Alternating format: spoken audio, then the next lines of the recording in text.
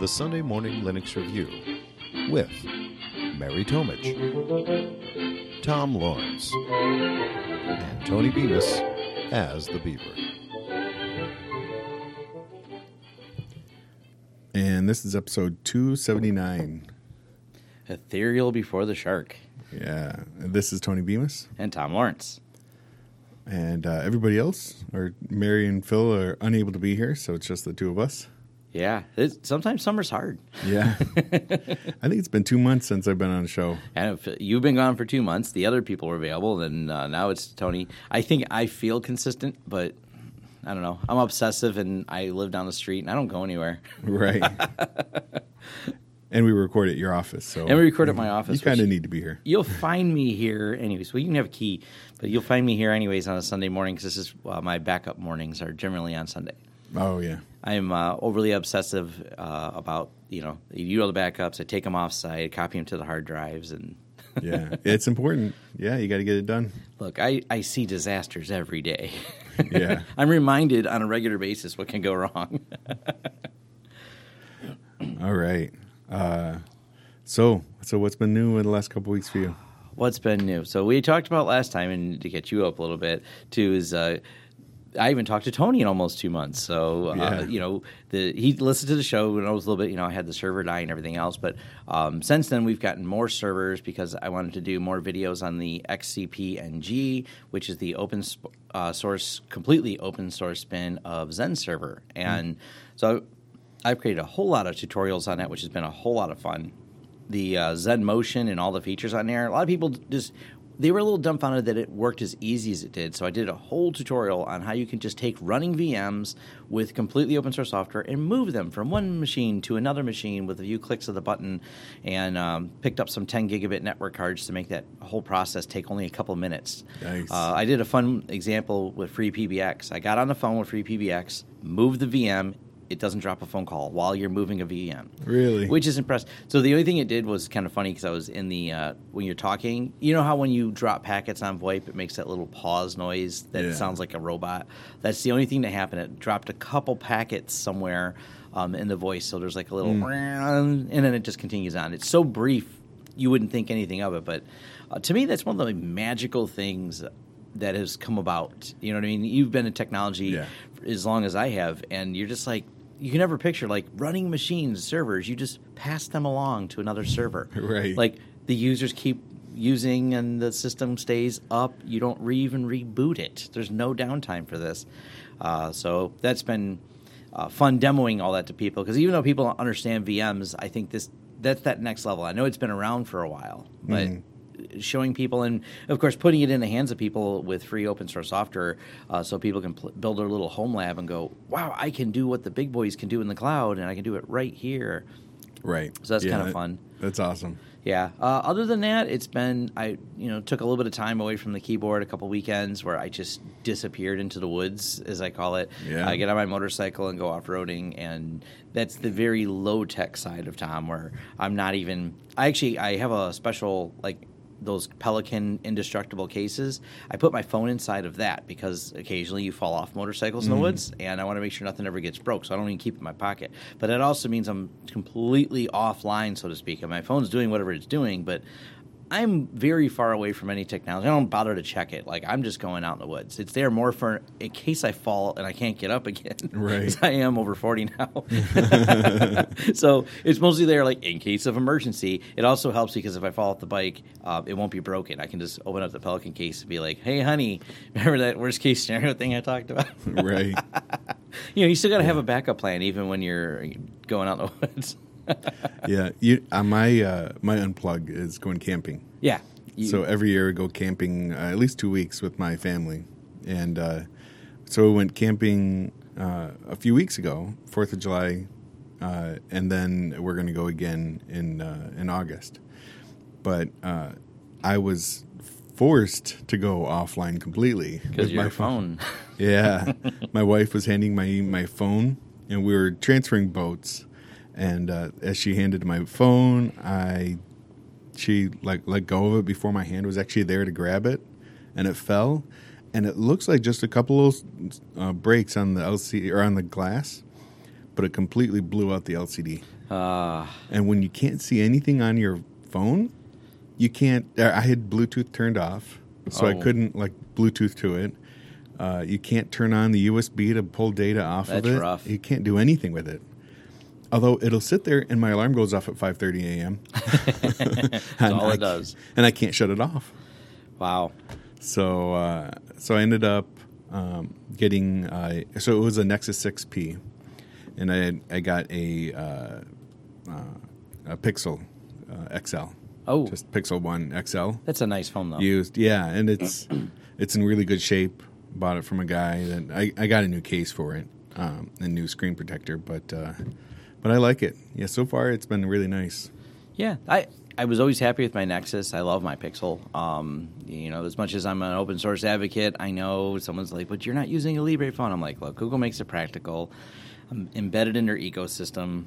Yeah, but it works so well. The photos I take on it, I was out. I did get my phone out yesterday when I was out in the woods to take some beautiful photos of where I went and stuff like that. And I'm like, it's just such a nice job. Like I don't have to carry a camera or anything with me. It's just yeah, that's what's crazy about it. And, yeah, I don't even. My SLR broke and I didn't replace it. I was pretty angry when my SLR broke. I don't know what caused it to die. It wasn't that old, didn't have that much use, but it died.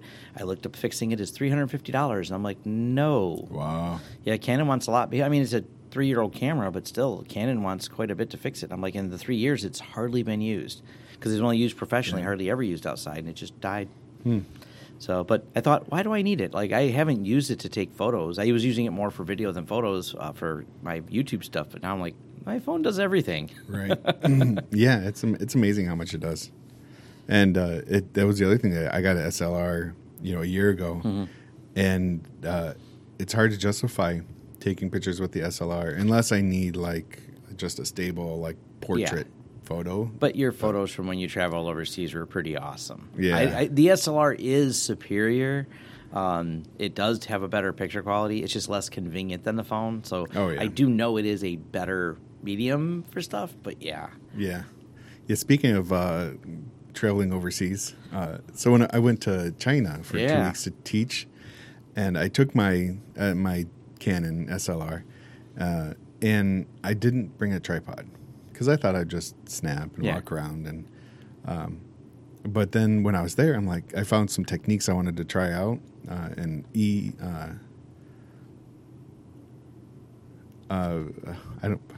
can't think of the name of it right now. It's HDR that you can do from the SLR. Yes. Exposure bracketing. Yeah, exposure bracketing. Or AEB, automatic exposure bracketing. Yes. So I set one of the user program modes to do that. Oh, cool. And then when you set the put it for a timer, like 2-second timer, it'll go through all 3 pictures. So what it does is it takes 3 pictures at different exposures. So you have something that's overexposed, or slightly overexposed, slightly underexposed, and then what you would normally see. And then you use software on your computer, like to merge them together. And then it takes the bright parts and gets rid of that, and then puts in what you would. It does the merging, so it looks a lot better. You get a lot more dynamic range. Exactly, and that's what HDR stands for, is high dynamic range. And if you want to learn further about this, it's really interesting. If you look up how much dynamic range the human eye has, how much dynamic range film has, and then how much dynamic range a camera has, you'll start seeing the significant differences. And the reason some people here in 2018 are still shooting in film, there's a lot more, the difference between light and shadow, which we see very fluidly with our eyes. Cameras, especially the digital ones, including one in your phone, have a very hard time with.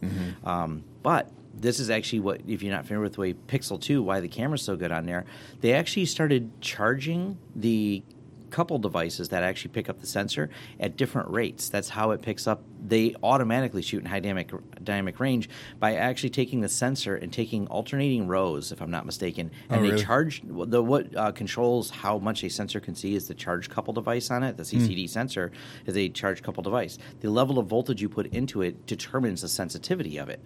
So you increase voltage, increases sensitivity, but of course increased voltage comes with noise in the potential there. So that's how they do, is then they use a logic to reassemble the 3 brackets. That's actually how the Pixel 2 takes a photo. And that's why it's pseudo increased by software. Computational photography is actually the term, which I think we're going to see more and more of in the future, where that becomes as part of the camera integrated versus, like you said, you can use software outside there to do it. Yeah. It's really cool, though. Right. And that's where a lot of people, like, you go try to take a picture with your phone, and you're like, why is it so slow? Why doesn't it just, like, snap and continue on? It's because it's actually doing the 3 exposures at once. Doing 3 exposures. And then it merges them together for you. Is one of the things that makes an SLR superior, especially when you get into what they refer to as the full-frame sensors, like there's a company called Hasselblad. The body of a Hasselblad, not the lens, costs about $30,000. Whoa. Yeah, they're very expensive, but the reason people like them, the larger physically you make the sensor, due to the level of technology we're at, the more light you can let in and the better control you have. Like, you can get a crisper image. Think about a phone. The sensor is about 1/2 the size of a phone on a Hasselblad. It's that big. Wow. So think about how tiny the phone sensor is. So requires more trickery to get that visual dynamic range out of a phone than it does a Hasselblad, because they're starting with this monster of a sensor. Yeah. So they can do a lot more. And just from density, they also, I forget how many I think they're 100 megapixel. So they shoot at super high resolutions. And one of the advantages of high resolution, actually the camera over my shoulder, was a Canon camera for our studio. It shoots at 4K and downsamples to 1080 on purpose.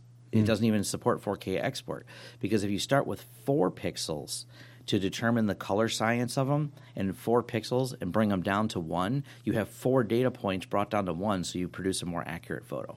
Oh, wow. That's how a lot of that works. So people, what do I need a 100 megapixel photo for? Well, you don't.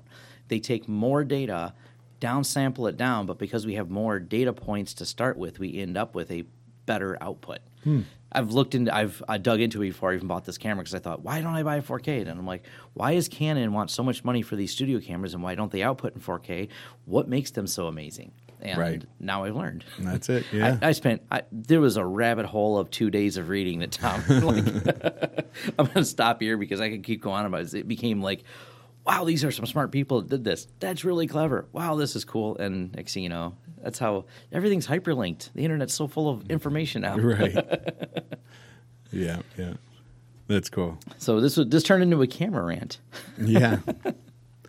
Anyway, so but more on the travels, I can get into that more on I think we're going to do a follow-up episode about firewalls and what it's like to have internet in China. I think that's a show into itself, and Phil said he would love to be included on that. So we'll do that Fresh Lux episode when we may do something that's off schedule for that too, based on, because it's been tight with trying to get everyone here on a Sunday morning because of people traveling on the weekend. So we'll pick one. We'll do a Fresh Looks and off one. Plus, we are going to do a Fresh Looks soon with Michael Lucas too. Yeah, so that's all the news stuff we have related to the SMLR podcast. Awesome. That's right. All right. So I think we should move on to feedback. We want to hear from you. Call 734-258-7009 or email show@smlr.us with your feedback and questions. All right. So feedback. I saw one email come through. The SSH? Yeah. Yep. That's the only one I've seen as well. I thought that was pretty cool. I'll go ahead and read it. Just want to let you guys know I enjoy the show a lot. I'm really looking forward to the proposed SSH key management and type overview episode. Maybe it could also cover options to key distribution, several machines, different users, admins, and regular users. And it would also be interesting to see how you go about this in different size organizations and organizations where not all users are too experienced with the matter. Now, this is something me and Phil talked about, and because I think Phil finished the book. I don't know if you finished it yet. And I'm going to read it before we interview Mike Lucas, his SSH Key Mastery. Mm-hmm. And one of the big chapters that became enlightening was his Managing SSH at Scale. And he talks about how to deploy it to thousands of systems and things like that. And, there's the simple ways, like of when you do the cloud stack, when you spin things up, already having your SSH key in there. So every replicated copy I can just log into without passwords. But Michael Lucas, one of the things, and don't quote me on exactly because I have not read the book, but me and some of our tech people were talking about, apparently there's a way to distribute it in a DNS text record, I believe. Yeah, your public key. Yeah. Yeah. And then having it pull automatically from a DNS text record, your public key, and put in there. Yeah. I remember Michael Lucas talking about that That's before. a clever way to do that. That's, I don't know exactly the functionality, but that's what we'll cover in that episode. We thought it might be a fun Fresh Looks episode just to do SSH, because there's enough that Michael wrote a book on it, so we can certainly do an episode on it. Actually. 2 books on it. Right. Yeah, and technically the name of the book is SSH Mastery. Yeah, SSH Mastery. And and so a second edition came out this year, right? I think so. Yeah, February 6th. So, and by the way, I see it says from the Netherlands, Michael Lucas's books get translated into many, many languages, so it may even be in your native language. So that's something we talked about when we did. There's an interview with Michael Lucas on my YouTube channel, and we talked about how people fervently have interpreted these in all kinds of languages, lots of different languages, which is pretty cool. So as I get that sometimes people as a question of is there a translated version of things I've covered? I'm like, but it's also, I don't know, that most people end up learning English. Thank you for taking the time to learn English. Right. But it would be, I think it's nice if we can translate things into other languages. I guess it's probably easier with books than my YouTube videos. Because I've had people offer to transcribe it. I authorize it, so I'm like, go ahead, but I can't. Right. Yeah, exactly. I don't even like transcribing English. Yeah. I didn't see any other feedback. That's all I saw, too. All right. So moving on to news. Distro Fever, where we cover the latest hot distro releases and news. Distro Fever. It's been so long I forgot the order of our show. I know. It's been months and months. What do we got here? New version of Scientific Linux distribution. Yeah. So that's still being updated. What do we got in here? All kinds of little... Arco Linux? Arco Linux. It's Arch-based. I've never heard of that one. That's interesting. There's something. I was trying to remember what came out that I found interesting. I guess it's not out yet. It's the Debian 9.5. It's not yet, but it's coming soon. I was reading through notes and things like that. Because all my servers are Debian-based, so I keep up with that. I try to keep all my servers up to date. My servers are running a Ubuntu server, and I updated from 1604 to 1804, and it broke it. Yeah. Man, it was 3 months ago, I upgraded from 1404 to 1604, and it was flawless. So I'm like, I'll just do it again. Nope. Phil helped me with, I had one that there was some big changes we had to make, because we were running on Debian 7. Now, nothing on it, because it runs a special program, nothing on it was direct public facing, so I wasn't really worried about the security implications, but I knew eventually I should. And there was no known security vulnerabilities, but I tried upgrading it, broke, and Phil knew the trick of getting from 7, because that's when we switch from to the init versus system V. Oh. And there's some trickery that has to be done. And the nice thing is, going forward is easy. We only moved it to, we couldn't move directly to 9 either. We tried that, it broke. You can't go from 7 to 9, so we had to go 7, 8, 9. But it went. Yeah, it's probably there's a conversion going most to 8. of the fixes occur there, and once you fix 8 to 9 was a lot smoother. So nice. Yeah, that whole system V in it, and System D. Yeah. System D. Yeah. I don't know. Yeah. As long as it works, it works. Yeah, that's it works my now. attitude. Yeah. It didn't work when Tom tried it. Right. I upgraded my Linux Mint to 19, and previously Mint never gave upgrade paths. They said you just should nuke and reload. Yeah. And this time they said, no, you can upgrade. Oh, okay. But then there's a 10-step thing to upgrade. It's not just a quick go. You have to change the login manager and a couple different things. That's kind of a pain. Yeah. It was step by step. It wasn't that hard. That's something I gotta say Ubuntu has always done a good job of. Their upgrade paths, in-place upgrades of Ubuntu similarly have worked really, really well for me. Yeah, I agree. Generally. Until you're running something on a server. Except for Tony's server. Right. Anyway, so I did the upgrade, and now it's running pretty good. It's on the 1804 LTS, and and I like it. I'm still running Pop! OS on both my desktop and my laptop. I switched to that, and I have had an absolute wonderful time. Nice. The only bug report I have to do is on reboot, it changes my default audio output on my desktop, and I don't know why.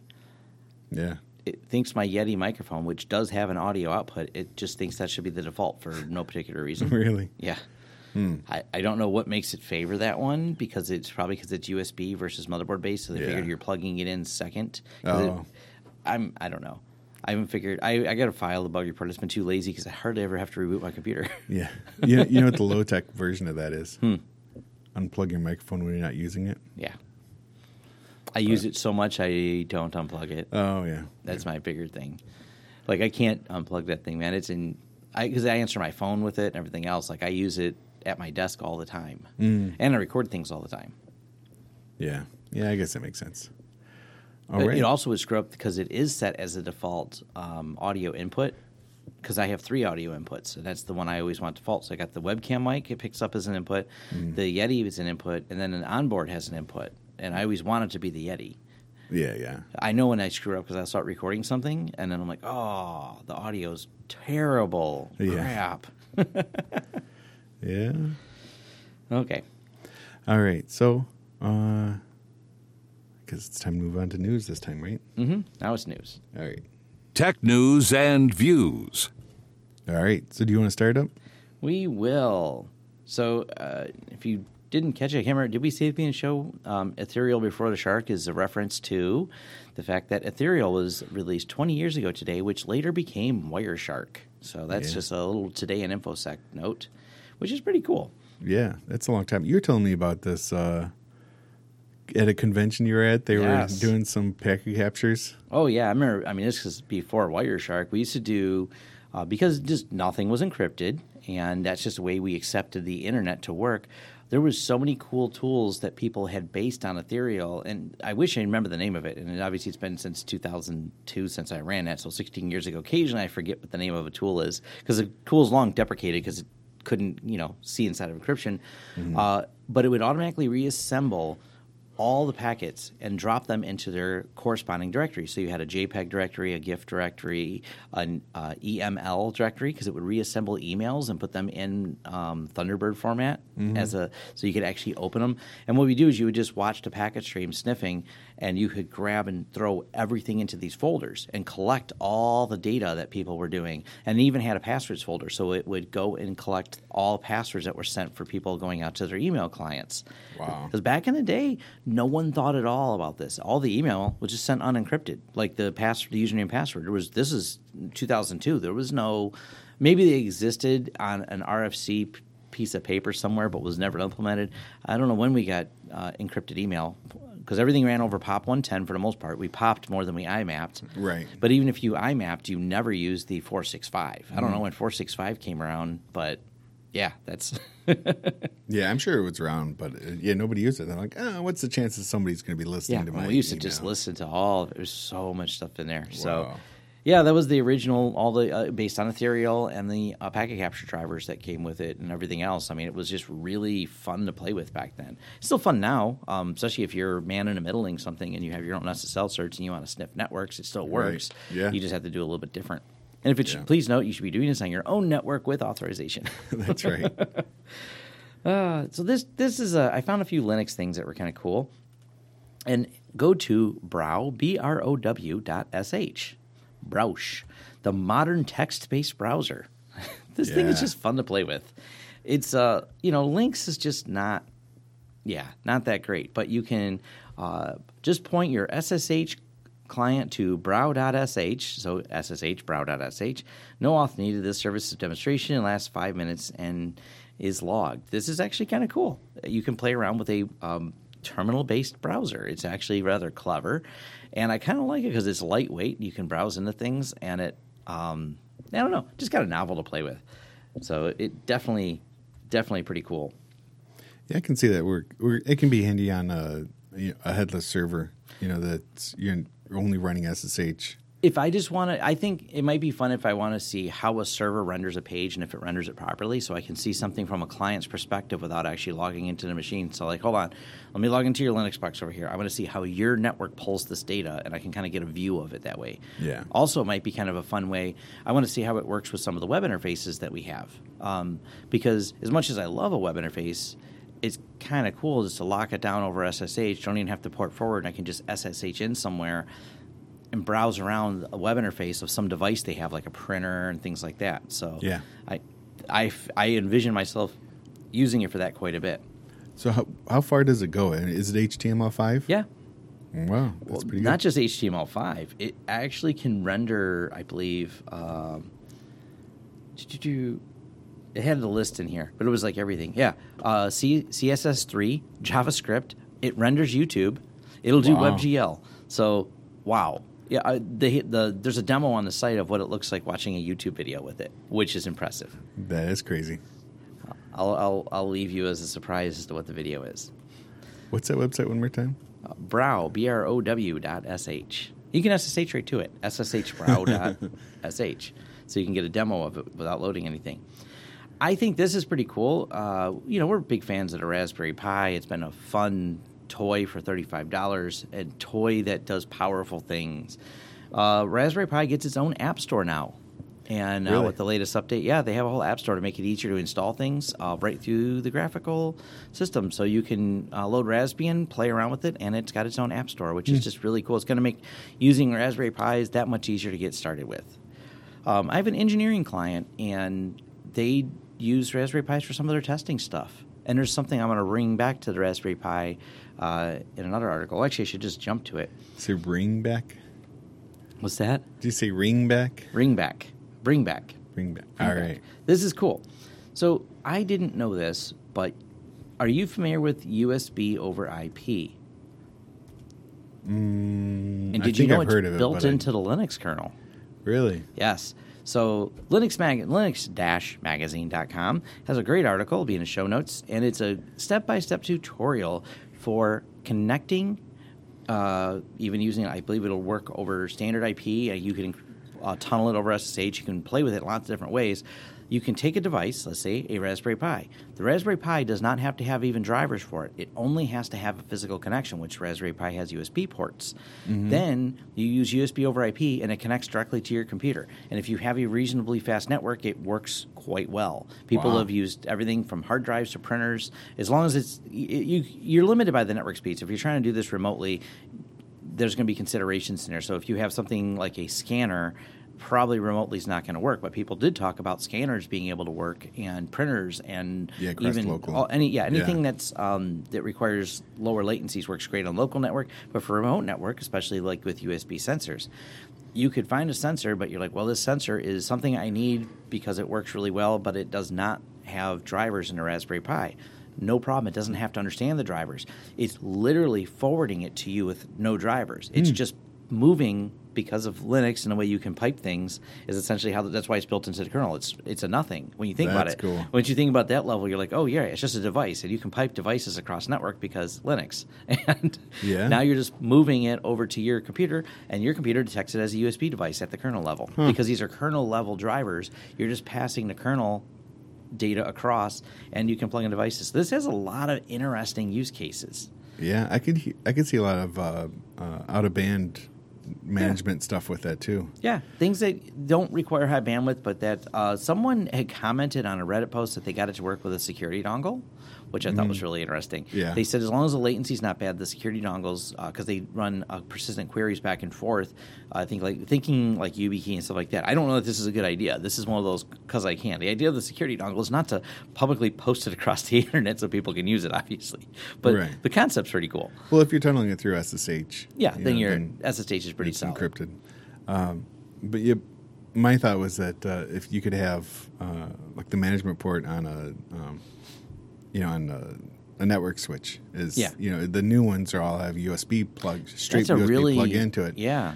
So if you screw up something, if the network still runs, but you screw up something on your management, then you can connect in, through a separate network or something. That actually is kind of neat because, for example, the Netgate devices that we like that run pfSense, they have a USB on there, and you can even reload them from that USB because they support the full stack. So you could keep an image on a Raspberry Pi attached to your network, and you could put a USB expander on it, connect it to all your network switches, and kind of build an ad hoc remote push firmware and everything over the USB cable. That's actually Yeah. We could build a machine like this.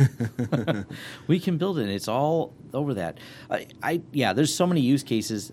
Even locally, when I have my switches in the back. Just locally being able to get into the console from anywhere is a pretty cool concept. Yeah. So there's so many uses for this. This is such a neat thing. And why did I not know it's been built into the kernel for a long... This isn't like they just added it yesterday. This is just an article showing me how to enable a feature. Like, Linux is amazing. There's just... Yeah, the possibilities are endless, and someone thought, hey, I bet you could do this. This is a good article on the Mozilla blog. Dispatches from the Internet Frontier. And it's called The Invisible Tax on the Web Video Codecs. Here's a surprising fact. It costs money to watch video online, even from sites like YouTube. That's because about 4 in 5 videos on the web today rely on patented technology called H.264 codec. This has actually been something that's kind of annoying to me because YouTube and them, that was for a while. I know they've expanded support since then, but they only wanted H.264. And it was a good codec, but all these little things add up quite a bit because there's royalty fees for having servers on there. Matter of fact, not everybody knows this. Just to have HDMI ports on your computer, there's a royalty fee paid for HDMI ports, if I'm not mistaken. Really? Yeah. I think I do remember hearing that. It's a very tiny amount. That's why no one really has come up with like this big rally against it. But if you're a device manufacturer, even if it's just a penny for every Raspberry Pi sold with HDMI port, there's a penny or whatever that cost is to going out to those royalty places. And this is goes back in with the codecs. There's a big push, and this is what the article's about, is to go all royalty-free codecs, which I completely support. And it's the long tail of legacy is the problem. So we're still pushing MP3s on our site along with – we've been doing Niag, which we're working on what we're going to do in the future with some of that because there's been some changes apparently at archive.org, which caused a delay in getting the last show released. But we prefer open formats, but all the podcast systems want MP3s because their infrastructure was designed on MP3. So that's what they're used to seeing. That's what they're used to pulling. And then, So as much as I love this project and I will support it as best I can, the other reality I have is it ain't going away anytime soon. But they talk about a new one called AV1, apparently. It's some type of open source one. AV1 is well on its way to becoming the video alternative to patented video codecs. As of June 2018, AV1 1.0 specification is stable and available for public use on a royalty-free basis. So that's what the article is summed up with. There's a lot of details about the things in there. It's a short read, but it's a good article and something that not everybody thinks about. Yeah, nice. Now, this is where things went off the rails a little bit. People are up in arms over this. Up in arms because ARM kills off its anti-RISC-V smear site after its own staff revolts. This is just... I mean, haven't we learned from Microsoft's poorly landed smear campaigns against other companies that this is not a good idea? This is not a good tactic. Don't just go smearing your competitors. That's just... And create an entire website creating FUD about your competitor. So what happened was some PR people over at the ARM company decided to put an anti-RISC-V processor architecture type website up. So it was all about why you shouldn't use that, like an entire smear site, which is interesting because it had the Streisand effect of people go, this is interesting, and more people learned about RISC-V that didn't know about it, so there's all these good discussions going on. So it completely backfired. It has raised more awareness for their competing architecture. Everyone's like, oh, you're right. Wow, there's another architecture type? Well, if they're smearing it, it must be superior. That must be why they're smearing it. So it turned into this awesome thing. But then inside the company, the engineers that run the company go, this is a wrong thing to do. The engineers themselves didn't know that PR was doing this. So they internally said, you must stop this. And then they took down the website. So it's kind of interesting. There's a story on the Register about everything that happened and how it breaks down. And ARM actually had some comments to the Register. Our intention is in creating a webpage to offer considerations around the commercial risk VE-based products was to inform a lively industry debate, was what they said. Really? Regretfully, the result was something different, a page that wasn't in line with ARM's collaborative culture. So we've taken it down. Indeed, many of our own people told us they didn't like it.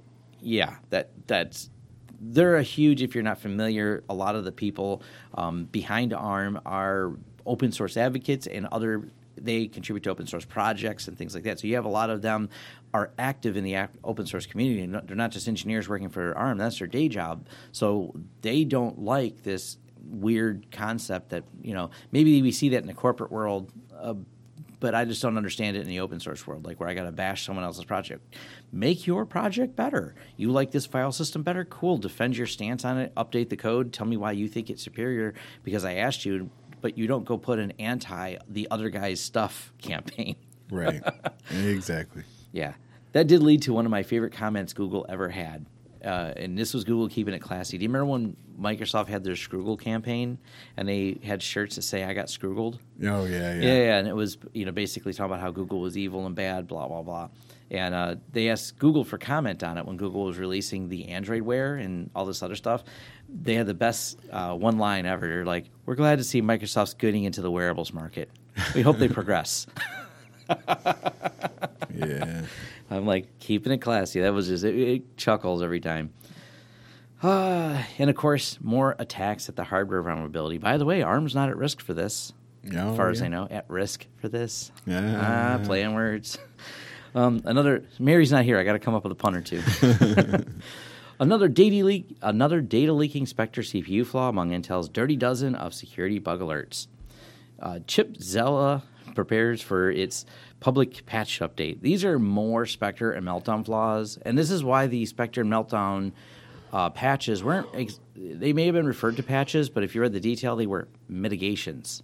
Right. Among the mitigations they did, for example, was in the browsers, they added some random entropy so you couldn't use the timer to figure out the timing attacks, which was once you figure out the timing attack, that timing attack would allow you to determine what was the contents of the processor on the adjacent CPUs. So by adding these little bits of random noise in there, that was just a mitigation. Someone has found ways around the mitigation, and then more security researchers have found even more ways to exploit this. We talked about this last time because I don't know that all of it's been released, but ahead of time, we know in the open source community because we see changes come through. We've seen FreeBSD disabling hyperthreading completely. Right. That was the person in charge. His name eludes me right now, but he's in our last show notes. There's a whole article. He goes, I'm under NDA. I can't say why. He goes, I'll tell you, I did it because we had to, and this is they had to.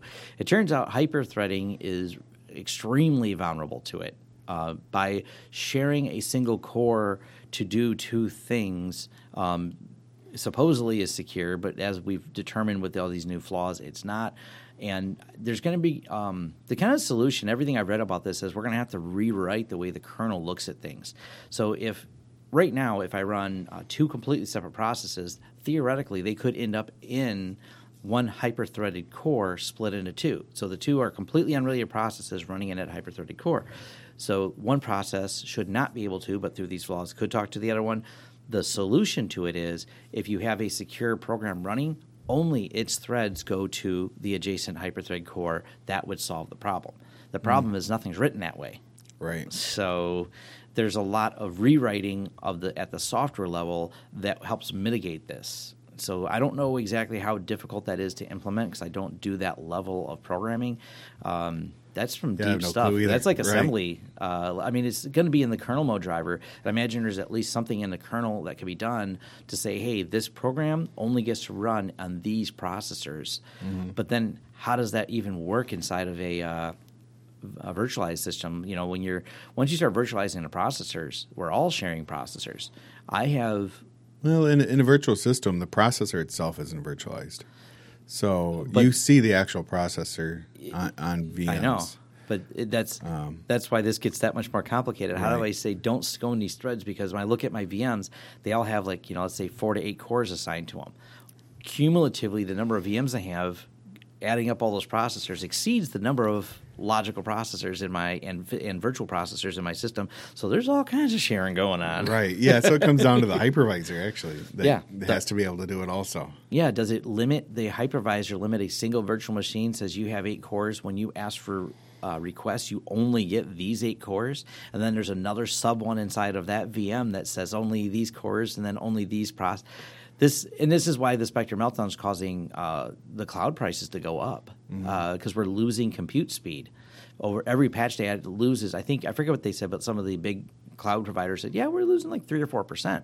Well, they're running on the margin, so that just increased the cost 3 or 4%. So right, yeah, because the customer is expecting the same performance. Yep. So then they have to up their processing or add more servers yeah. Right. And I mentioned it last time. I don't know if you ever had a chance to read the article, but on Serve the Home, they have a great article about moving away from the cloud called Falling from the Sky. Oh. Great article. And they talk about moving to a colo instead of cloud, and they saved they went from $36,000 a year, and they had every detail broke down from the server cost. They even included trip times to the data center in there as part of the cost. Oh, yeah. So, I mean, it's a full TOC. It's a full TOC here, and they brought it down to $20,000 a year. So wow. I think it was $16,000 a year in savings. And they even put in there, this includes every 5 years buying new network equipment and every 3 years upgrading servers. Like they broke down all of that stuff in there, and having hot spares and all the other things you may need when you're running your own rack. To like a hard drive went bad, but no one's able to go to the data center till tomorrow, but we can swap it with one of the hot spares. Like there's some real – it's a good, enlightening look. I want to actually reach out to them and see if I can interview some of them talking about – they do a lot of that type of calculation stuff. They think more in depth about it at scale, which is pretty cool. I mean, you're talking – their website needs that much a year, which is also impressive. Like they get that many hits on their website and forums that they're spending $36,000 a year when they were on Amazon. So yeah, it's interesting. That's good, yeah. And I think that's the last I have for the news. You got anything, Tony?